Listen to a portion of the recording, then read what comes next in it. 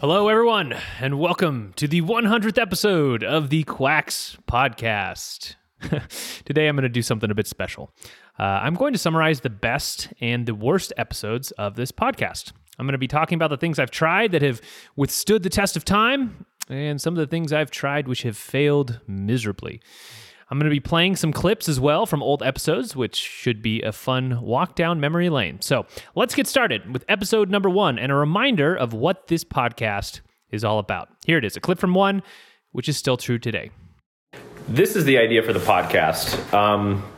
And this idea comes from Nassim Taleb, and he's like this angry Mediterranean who yells at people on Twitter. But he's written some good books, and he wrote this book called Anti-Fragile.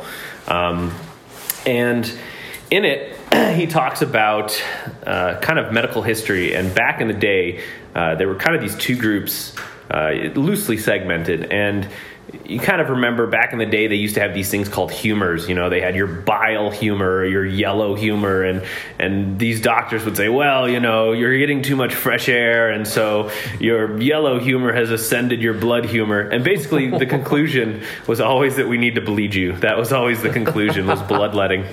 So that was one group. And what they really did was they used rationality to come up with a treatment for the body. It was like they had this diagram of how the body worked, and they said, okay, 1 + 1 = 2, and so we're going to take your blood. And yeah, I don't know how they came at that.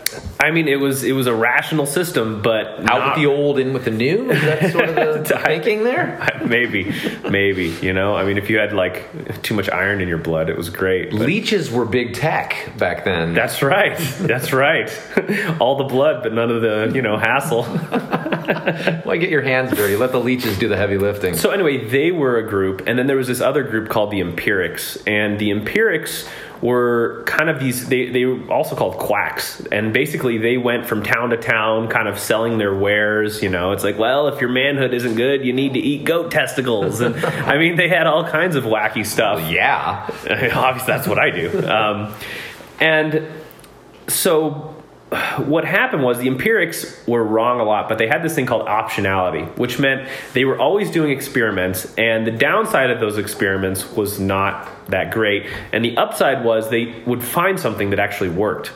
And so what ended up happening was rationals would steal the empirics treatments and kind of take them as their own.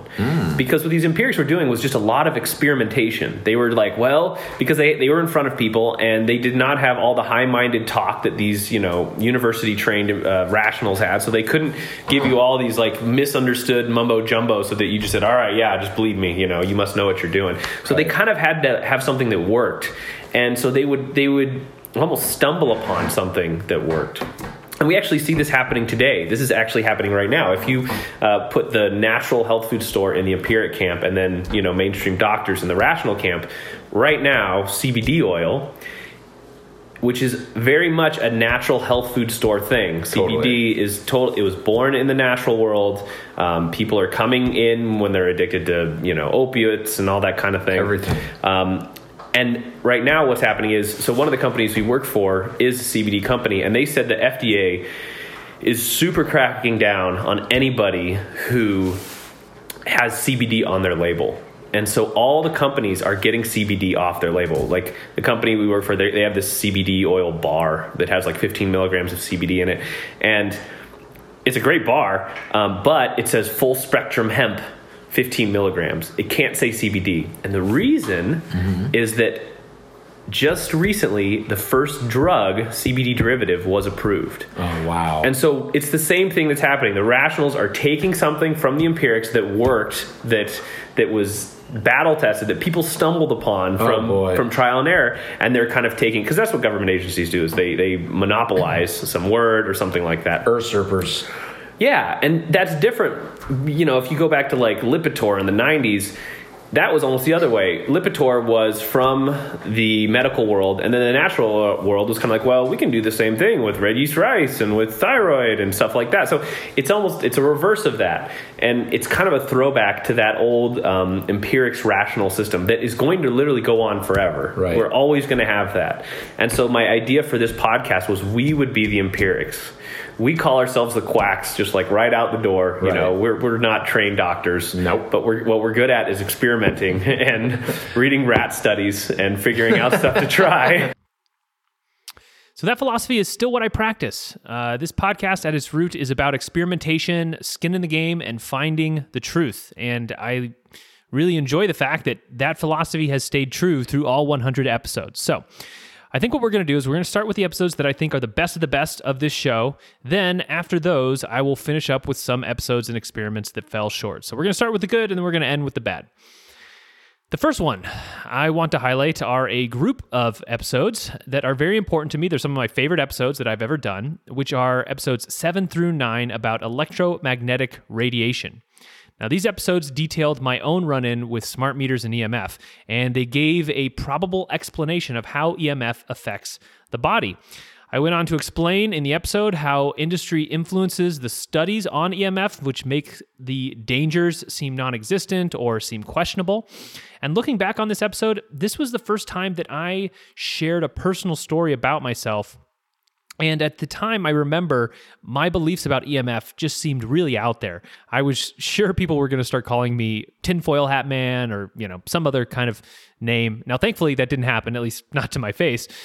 But since then, COVID and the lockdowns have really woken many people up to just how many lies there are out there in the health food world. I mean, a lot of people get very despondent and hopeless about some of the government overreach and all that fun stuff, but people really are waking up. And so I think there are more people who are coming around to the fact that EMF may be a problem.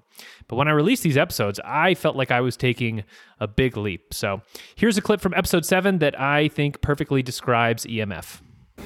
So what I call EMR is I say that it is insidious in its effect because most people don't notice it, and its effects are subtle, but they're cumulative. So there's people who are sensitive to it like me, but it does affect everybody. And what EMR will do over time is it damages your metabolism. And you don't notice it at first. You just kind of become a little bit lazier. You come home from work, and instead of studying up on some opportunity to get yourself out of that 9 to 5, you just watch Netflix, or instead of going out with your friends. I mean, that was a big one for me. I just stopped going out with friends. You just watch YouTube. Yes. You gain weight. It becomes harder to go to the gym. It becomes harder to sleep.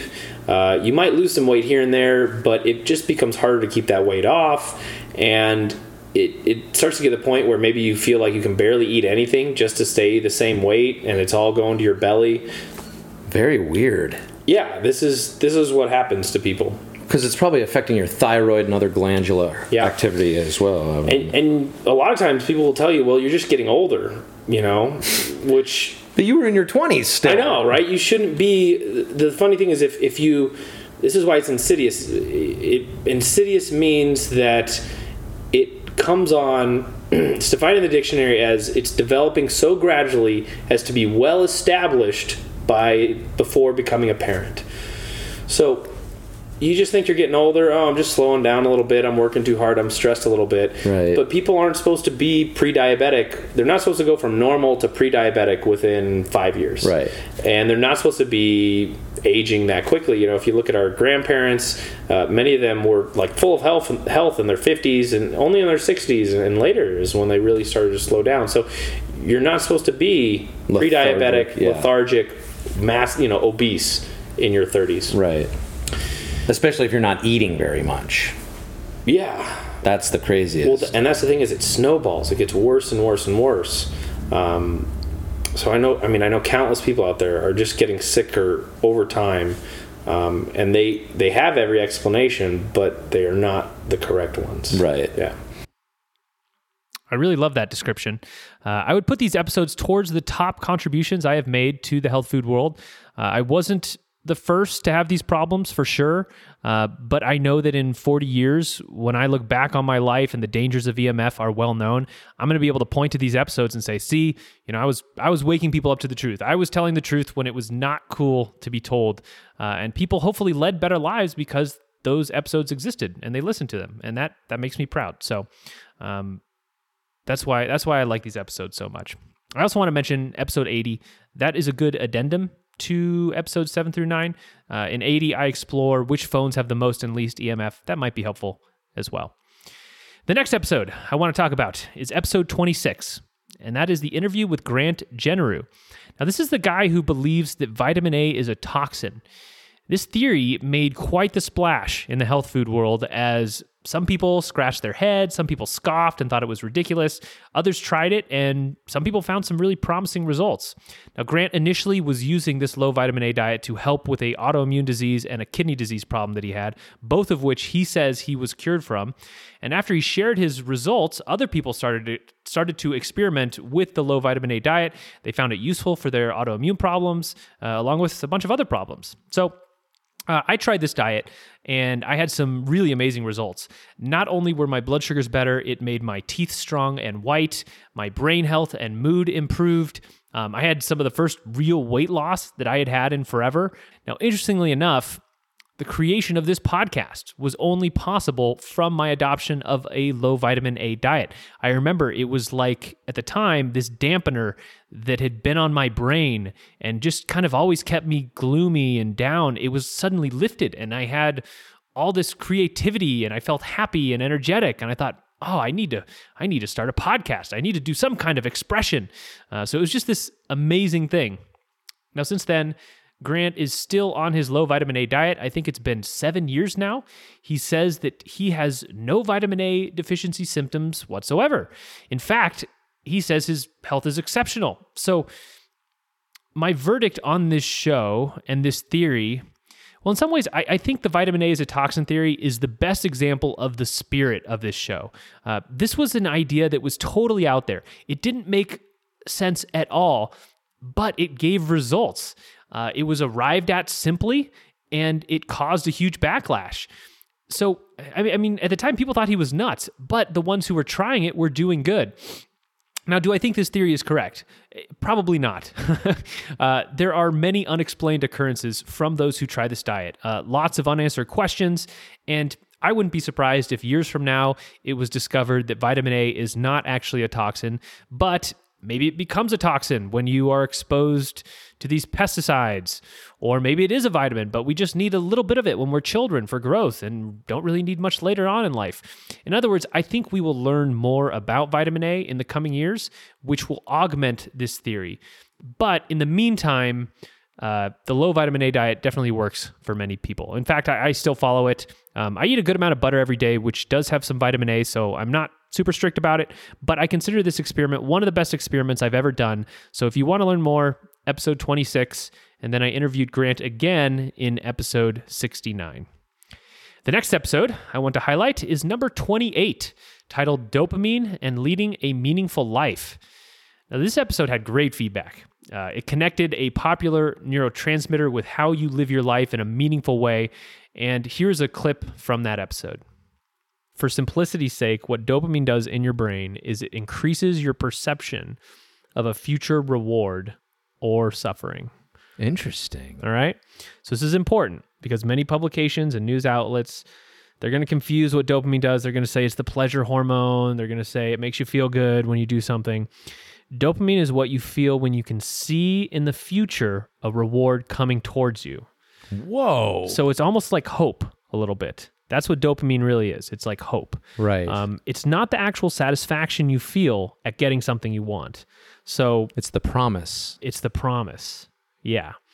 Dopamine is basically what propels you towards satisfaction and away from suffering. But the actual satisfaction you feel at, good foods, good sex, or, all the other pleasurable human things. Right. That's actually a mix of other brain chemicals like oxytocin or endorphins, maybe serotonin. Mm-hmm. But that's not, those other things aren't, those things actually inhibit dopamine. They actually bring it down. Really? Yeah. So it's important to kind of get that distinction that dopamine is not satisfying. Okay. It's like propelling. So listening to that episode really does make me miss Brian quite a bit. He was a fun co-host, and he really added energy to each episode that, the podcast definitely changed after he left. That is for sure. Anyways, that's a good episode. It's well worth a listen to learn more about dopamine, ADHD, cocaine, amphetamines, finding meaning in your life. It's got all that stuff. And a great addition to this episode is number 37, which is about serotonin. So dopamine and serotonin have this very tight relationship, and understanding both can really open your eyes to how they influence our perception. That understanding of that relationship, for me, it definitely has changed things about how I lead my life and where my goals are. So definitely worth listening to. The next episode I want to cover is number 29, about getting a colonoscopy. Now, what I love about this episode is it shows what you can do if you are willing to deeply research a topic. And it also contains maybe one of Brian's best jokes ever. Here is that clip. That's what colonoscopies are for. They're for catching cancers. That's if I didn't make that clear, that's what they're for. It's not for pleasure purposes. It's for looking for polyps. So there's 3 tests, right, for screenings for colorectal cancer. There's what's called the fecal occult blood test. There's the flexible sigmoidoscopy, and then the colonoscopy. So the first test is a stool test, and that's where they look for blood. And this is actually a really good test. There's a lot of evidence that this test lowers mortality from colorectal cancer. It's also non-invasive, so there's no real risk involved. I like this. Which is nice. Now, the second test is similar to a colonoscopy. However, the camera they use to view your colon only goes up one side of your colon. So it's much shorter of a view, and it doesn't see your whole colon. Now, the evidence for this test is also really good. So it's like a semicolon. Wow. Wow, that was good, man. Just, you're genius sometimes. Dude, intermittent fasting. Get on it, people. Good old Brian. Semicolon. So let me try and explain why this is one of my favorite episodes. Every information source is feeding you a narrative of some kind, right? I mean, you're rarely just reading data. You're always getting some kind of story. And those narratives, sometimes they leave out crucial information. Now, in this episode, I was able to show that colonoscopies, they're very big money for the medical system, billions of dollars. And we were told by news sources and doctors that they are required for people as they get older. The only caveat is there was no evidence for this when they told us that. There was no evidence that getting a colonoscopy was a test that would somehow overcome the inherent risks there, even though they're very small. Now, later on, they cobbled the studies together showing that colonoscopies could reduce the incidence of colorectal cancer, yada, yada, for people who got them. So they kind of backfilled the justification. But this story is a recurring theme of the medical establishment, and it is the reverse of how it, quote unquote, should work. What they do is they find something that makes a lot of money but isn't too risky. They tell everyone that they need to do it and get the capital S science, the science, to validate the message later. So it goes money, mandate, validation. In theory, it should not work like that. It should work like inspiration, discovery, validation, and then money, then selling it. And not only that, this corrupt process, it ends up being a real double standard because natural therapies get criticized for a lack of evidence, which is true. There's not a lot of money compared to pharmaceuticals going into natural therapies. They'll say, hey, this doesn't have a ton of evidence for it. It needs more study. But if the money is there, if there are dollar signs like in colonoscopies, it gets a very different treatment. And all that isn't even mentioning the validity of those later studies. Like, you think those scientists who are doing that study, you think they might get leaned on a little bit to get the right finding when billions of dollars are on the line? I mean, you better believe it.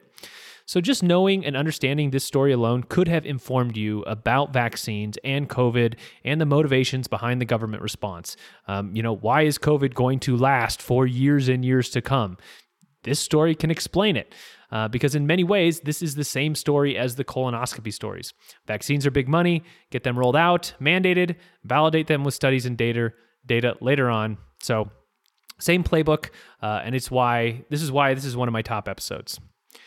Next up are the antibiotic episodes, which would be number 31 about fluoroquinolones and the special report on antibiotics from number 53. I think many people who are involved with supplements and herbs fall for the natural fallacy, which says that, if something is from nature, it must be good or better than man-made things. And while I think this heuristic is generally good for those who are just learning about natural health, in the long term, drugs and synthetic substances, they can have a very positive impact on your life if you use them properly. Now, in these 2 episodes, you get both parts of that spectrum. So fluoroquinolones, they continue to have mounting evidence against them. And more doctors' offices and even pharmacies will refuse to fill prescriptions for Cipro or Levaquin and other fluoroquinolones. These things, they're definitely on their way out. And in 10 years, they will hopefully be relegated to the dustbin of medical history. But sometimes you can still get prescribed these. So it is worth knowing about these drugs in particular. On the other side of the spectrum are what I found to be the antibiotics with great potential to help chronic conditions. These would be penicillins, tetracyclines, cephalosporins, and the macrolides. So, for example, amoxicillin is a penicillin, Keflex, minocycline, erythromycin, azithromycin. These are all different types of those classes of antibiotics. And these all have great potential and lower risk than some of the other antibiotics out there. So, I really learned a lot making these 2 episodes, and the special report I consider to be one of my great contributions to the natural world. I mean, antibiotics usually just get the evil label, like boom, stamp it, evil. In the natural world, they are taboo. But that episode, it gives you a ranking so that if you have to take antibiotics or, maybe you're looking to try antibiotics for some kind of chronic illness, at least you can kind of stick with the safer ones and know where they rank. All right, the next episode is number 42, the dental episode. Now, in that episode, I presented 2 different protocols to help your teeth. One of those protocols involved brushing your teeth with soap. I did this for a while. I thought it gave some decent results, but after I went low vitamin A and my teeth really strengthened up, can't say that I noticed it had much benefit over the natural toothpaste. I think I brushed my teeth with soap for like a year. It was a long time. The things I do for science.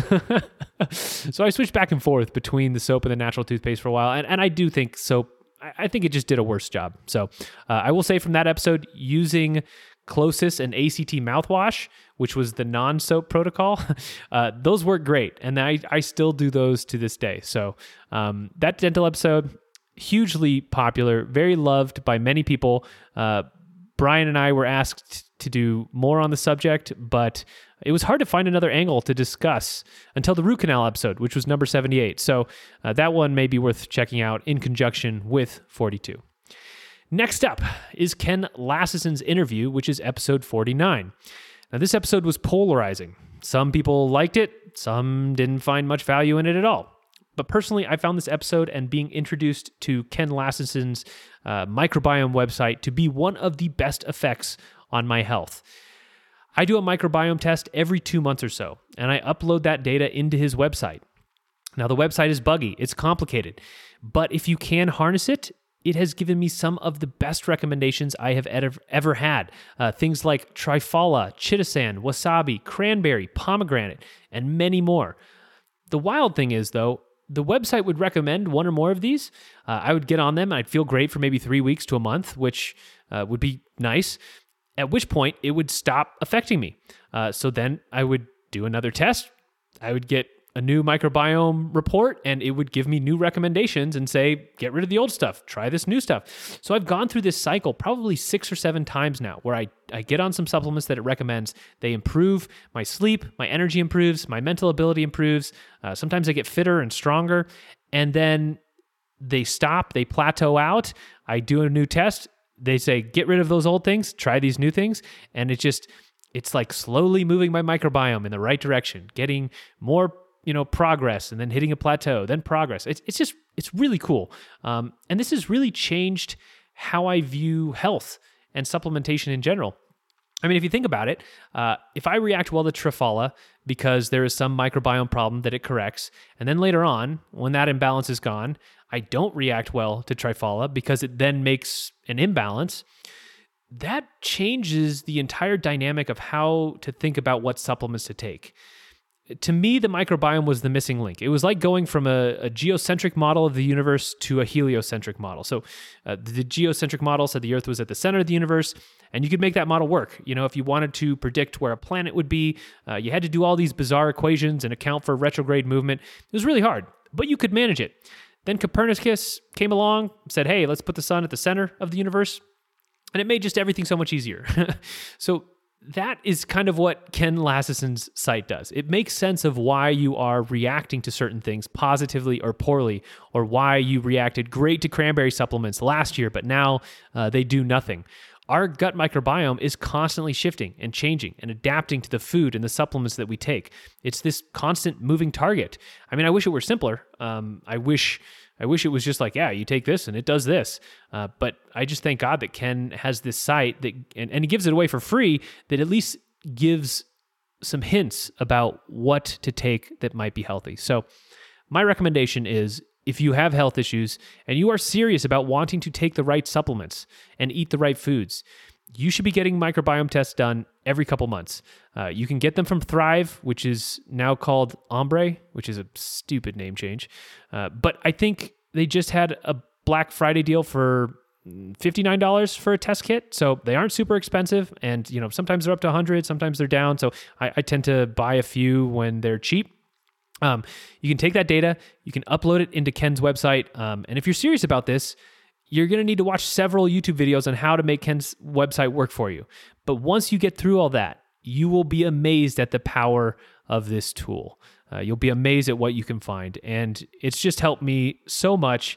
I will say, there probably are conditions out there that the microbiome doesn't really play into that much. So, maybe I'm a unique case. I've had symptoms of chronic fatigue, type 1 diabetes, that's all related to microbiome in a lot of ways. So there are people that maybe it won't do much for them, but it is a very powerful tool if you are serious about the supplements you take. So that was episode 49.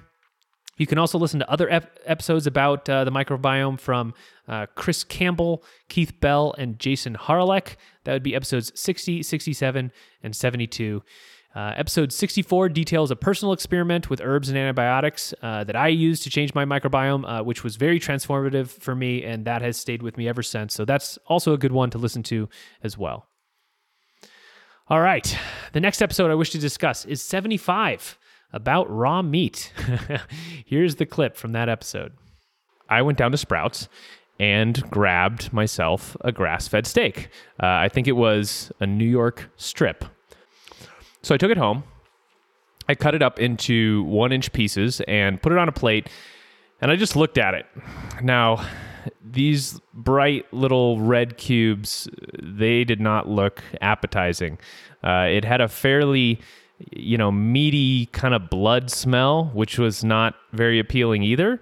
But I went for it. I took a piece, popped it in my mouth, started chewing, and I kind of had to chew it off to the side of my mouth. I didn't let my tongue touch it. It was just too much out there, so I just kind of stuck it in the side and chewed it that way. And it tasted like cooked steak does, but basically without the good part. That's the best way I can describe it. It was like, oh yeah, this is like steak, but just it doesn't taste good. It kind of had this meaty, bloody taste. So, I ate about 4 to 6 ounces of steak and I waited to see what would happen. A lot of the YouTubers had said, my gosh, raw meat, it's on a whole other level. It's going to blow your mind. And after about an hour, my mind was definitely blown. All the things that the YouTubers were saying were confirmed. So I started to feel a little high almost. I was almost like a little loopy. So I went and laid down. I didn't fall asleep, but I kind of nodded off a little bit. And I was in that place between being asleep and being awake where I could feel my heartbeat throughout my whole body. It's just like thud, thud, thud. And I had these really strange dreams or visions or something like that. And they were about my past. They were about things that, I hadn't really thought about in a long time, like old girlfriends, college, camping while I was in college, and it was kind of strange.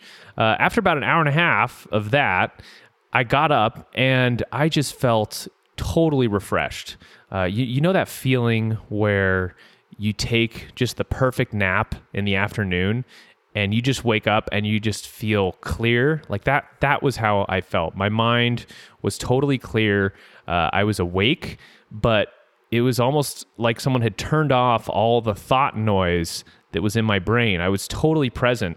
I didn't have any anxiety about anything. I didn't have any need to get things done or to work on this or that, project or whatever. It was almost like before I ate the raw meat that day, I was in the rat race. I was just running furiously on a treadmill trying to get things done, and afterwards I just stepped off. I was a new person. I felt incredibly grounded. That's another great word for it, grounded. So yeah, raw meat was a bit of a trip the first time I tried it. I still eat raw meat to this day, so it has been maybe a year and 2 months. I've never been sick. I don't eat it every day anymore. I think when I first started, it was really feeding something that needed to be fed inside me.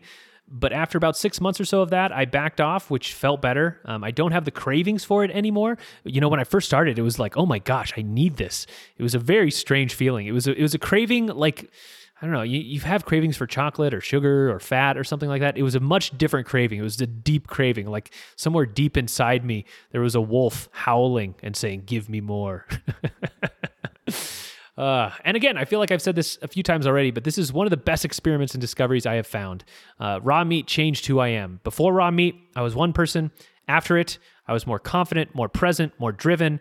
When I was eating raw meat every day, I felt like a hunter. I felt like this lion on the prowl. It sounds crazy talking about it, but there is a real reason why tribal peoples love and prize raw meat. The life force from the animal is still present. You haven't cooked it out, and you can add that life force to your life force, just as nature intended. So, now I should say I did have some side effects from the raw meat. One of my ears got clogged in what I think was oxalate dumping. I had some constipation and other digestive issues, so there may be some fine-tuning to be done there. It's not just a panacea where you can just get on a bunch of raw meat and you'll be fine. You definitely need some adjustment, but if you adjust to it, man, it is good stuff.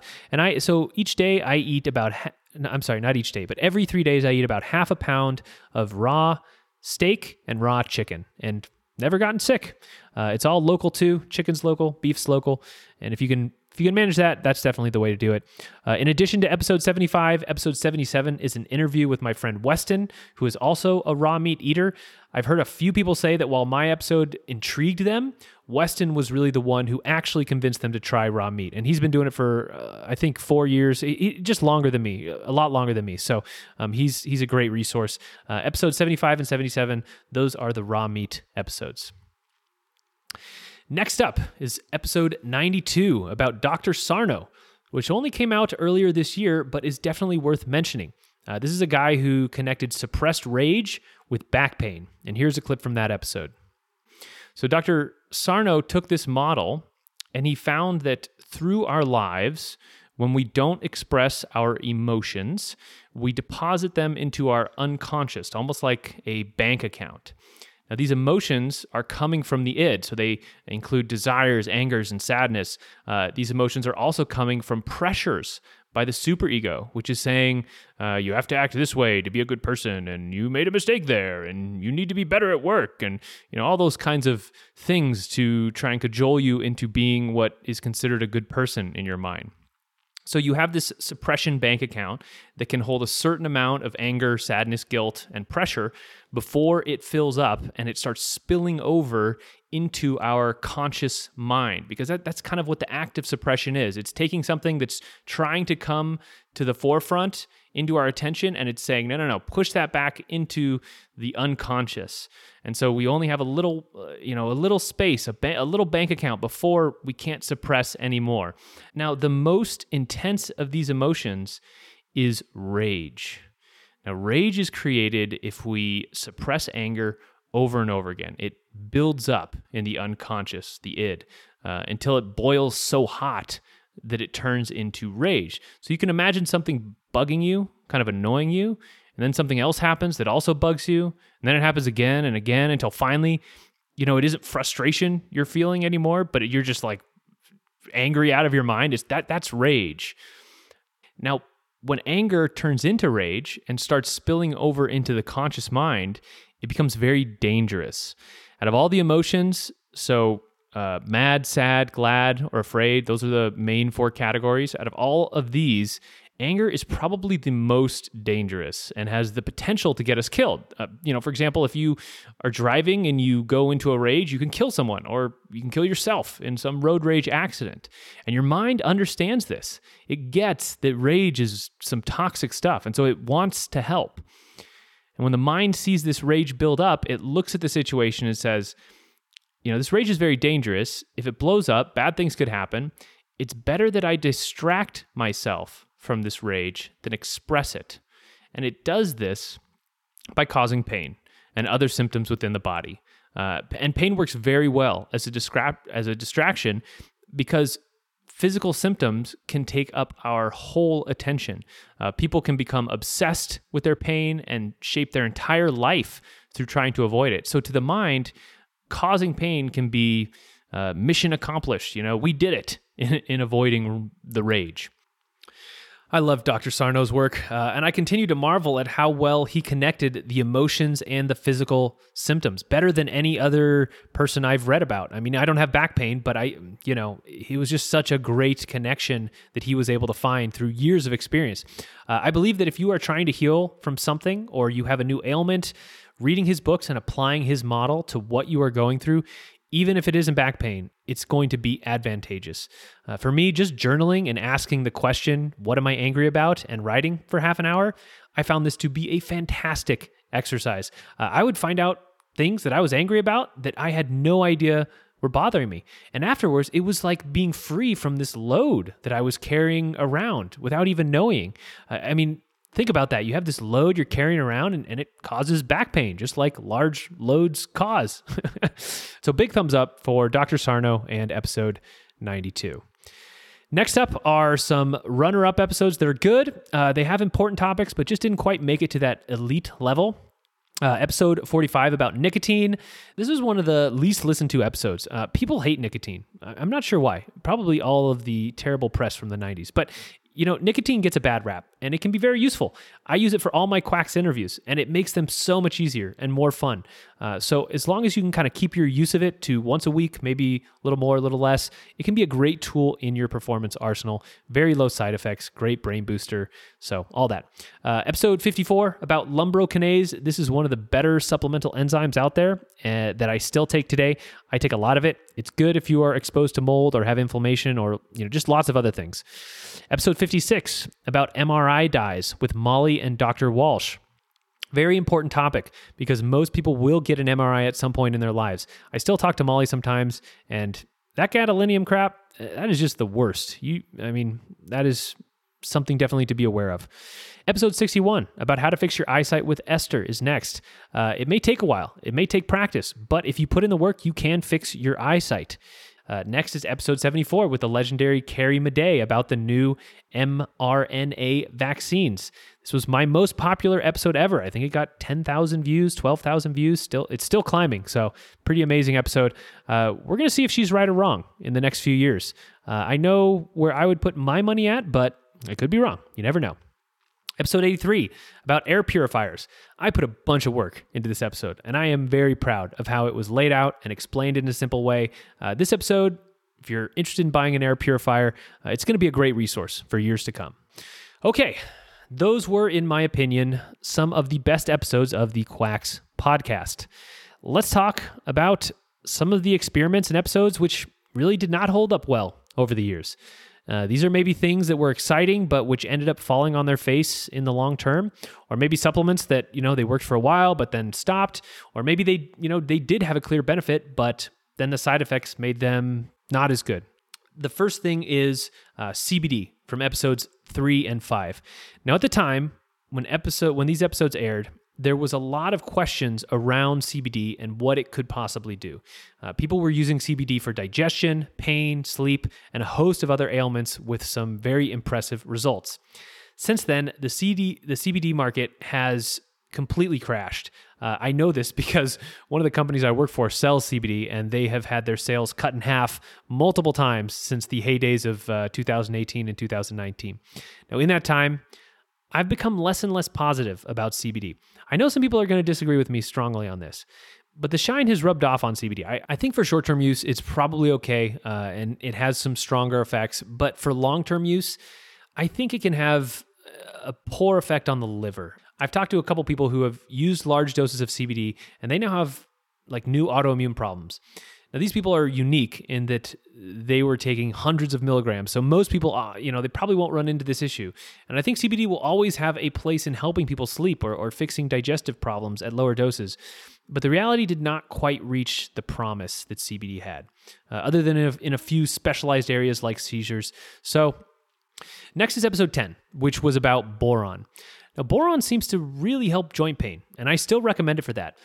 When I was on it, all my tissues felt more solid, and I think it's very good for that in particular, but I also think it raises estrogen, and it lowered my kidney function long term. So there are drawbacks there that I think may be acceptable to some people, but they weren't for me. And it also makes you a horny madman if you take a lot of it. So I guess if you need help in the libido department, 12 milligrams of boron would probably do the trick. And it's probably totally acceptable to use in that way as a one-off if you are so inclined. Next is episode 25 about a broccoli extract called sulforaphane. Now this stuff has real promise, but it is very powerful. I tried it several times. I don't think on balance it was good in the long term. There were short-term benefits, but I was not really able to make it work. Now, this was before I knew about the microbiome, so I was kind of shooting in the blind with this stuff. Next is episode 51 about Kava Kava and the local Kava Kava bar here in Phoenix, Arizona. This was a fun episode because me and Brian, we went down to the Kava bar and it was a blast. We hung out and it was fun. Now, Kava is supposed to be relaxing, and it kind of is. It's like being drunk without the dizziness and bad parts. But mostly it just made my tongue numb and was kind of a cool novelty and cost me a lot of money. So, next is episode 81 about lifespan and NAD boosters. Now, this episode was a review of the book written by life extension expert David Sinclair and all of his recommendations on how you can extend lifespan. The NAD supplements that he talked about didn't work for me, but maybe there is promise there. The NAD infusions, on the other hand, were quite awesome. They were super expensive, but are some of the best brain boosting experiences that I have had. So I would do this, and for maybe 3 days after an infusion, I had perfect recall. I was fast, I was clever, I was funny. Every word was at the tip of my tongue. It was great. So an NAD IV, I think it's a great way to show you what kind of potential your brain has. But you do pay for it. Stuff is definitely not cheap. Next up is episode 85. Which was titled The Weight Loss Supplement That Also Helps You Sleep. Now, this was about chitosan. Now, chitosan has to be one of the best supplements I've ever taken that completely stopped working after about 2 months. I mean, this thing made me sleep amazingly, it gave me vivid dreams, it gave me energy to work out during the day, and I lost like 5 pounds on it. I was blown away at how well it was working. But it stopped working around a month and a half in. It stopped helping me sleep. It just did nothing. I didn't feel bad, but just nothing seemed to be happening. However, under the surface, something was happening. It swung my microbiome from a healthy balance between Firmicutes, Bacteroides, and Proteobacteria to a massive imbalance with very high Bacteroides and Proteobacteria. And this took me, maybe 4 months to undo. So this episode, the chitosan one, it came out in May. I took chitosan for a couple, so maybe until like July. And just recently in October, my microbiome was back to a semblance of balance. Now, this wasn't a bad experience for me. I didn't feel bad, but from what Jason Harlick says about a healthy microbiome and the fact that Firmicutes don't have lipopolysaccharide and Proteobacteria and Bacteroides have a lot of lipopolysaccharide, so that's endotoxin, I know that I was in kind of dangerous territory. So I don't know, maybe the way to take this stuff is to take it for a few weeks every 3 to 6 months or something. I'm not sure, but if chitosan shows up in my microbiome recommendation again, I will definitely approach it differently. Maybe I'm going to pulse it or something like that. Next up is episode 89 about grounding with Clint Ober. Now, this episode and topic had so much promise. The way he explained inflammation and how helpful grounding could be, it was just, it was so convincing. But sadly, it just didn't work great for me and others that I know who tried it. And in particular, it was the grounding mats and bracelets and sheets that I think didn't work that well. Going outside and walking around barefoot to ground yourself, is actually pretty great. And no one I've seen or talked to who does that has ever reported bad effects. The problem seems to come in when you get a grounding pad and you plug it into the grounding hole in an outlet. So, at first this was great. I had a grounding mat at my computer. I had a grounding sheet on my bed. It relaxed me. It helped me sleep. Also seemed to lower water retention. Maybe it helped me lose weight. I'm not sure. But after about a month, it started doing the opposite. It started to stimulate me. I had trouble sleeping on the grounding mat. And today, I don't use grounding at all. Perhaps there is some way to use the mats effectively, but I personally think the best bet if you want these benefits of grounding is to get your bare feet or your body in the grass and dirt and do it that way. I actually asked Clint in the interview if the mats were different than just going outside and walking around barefoot. And he said, no, they're the exact same. Gotta say, my experience says otherwise. Still, a fun episode to listen to for Clint's experience and how he discovered grounding. Okay, so that's it. Now, I know there are some great episodes I didn't mention. I didn't talk about Mutaflor or Turkey Tail. I also didn't mention all the supplements I've talked about that, did okay in narrow ways, but weren't generally useful, like Vitex, Holy Basil, L-theanine. So some were left out, and I'm sure there are some favorites out there that didn't get mentioned, but these episodes were the most impactful in my opinion. And I want to end here with some thoughts. The first episode of the podcast was released on February 18th, 2019. So it is coming up on the 3-year anniversary, which is pretty amazing. I'm totally proud of the energy that I have put into this podcast and the information that I have discovered and spread. I've met some amazing people, and the show has been really crucial in turning my own health around. When I started this podcast, I was maybe 20 pounds heavier with way more health challenges than I have now. And I've learned the lesson that, if you really want to solve a problem or become adept at something, you can't do it by just reading and following other people. You have to go out into the proverbial wilderness and see what treasure you can bring back. I tested things I would never have touched if it were not for this podcast. Great example of that is ivermectin, which, I've been testing it out more since episode 94, and I really like it for some general health things. I never would have tried it if it wasn't to discover, how I reacted to it and put it out there. Same for raw meat, same for the microbiome stuff. These were areas where I looked for information and it was scant to nothing. And I had to say, okay, am I going to risk it and find out if there is a reward here? And sometimes I didn't make the right decision. I didn't mention many of my failures on this podcast unless they were particularly interesting, but I spent money on herbs and other supplements that did nothing for me or hurt me. And I just had to take the L and move on. Now, I'm happy to take those losses because I have discovered things like raw meat, like ivermectin, like microbiome reports, like lumbrokinase, and my life is immeasurably better because of these things. So I have made a decision to take a break for maybe a quarter or two from the podcast, so maybe 3 to 6 months. As I was putting this episode together, I noticed how much more enthusiastic I was when I first started making episodes, and this makes sense. At the time, I was not feeling great compared to where I am now. I was researching constantly, and having a way to put that research out there in an organized and entertaining fashion was really good. It was a good practice. It was, I liked doing it. I enjoyed it. But these days, I am not researching much. I'm not motivated to research much either. I feel pretty great. So I don't have this internal fire to find out what is going on with my body. These days, I'm out walking, rowing, burpees, camping. I'm going on tons of dates and meeting new people. I have different groups and friends that I meet with almost every night of the week, which if you had told me I was doing that a few years ago, I would have paled at how much energy that took. Recently, I was approved for a mortgage, so maybe I'll buy a house at some point. Maybe I'll get more into my faith stuff with Christianity. I don't know. The bottom line is my life has opened up so much since I started this podcast, and I'm just in a different and I'm in a better place now. And let me tell you, this podcast is a lot of work. I probably spend at least 20 to 40 hours per month on it, and that energy could go towards other goals that I have. So this will probably be the last episode for this year. And then for 3 to 6 months after that as well, I will say I have some interviews lined up, which would mean there's going to be scattered releases here and there.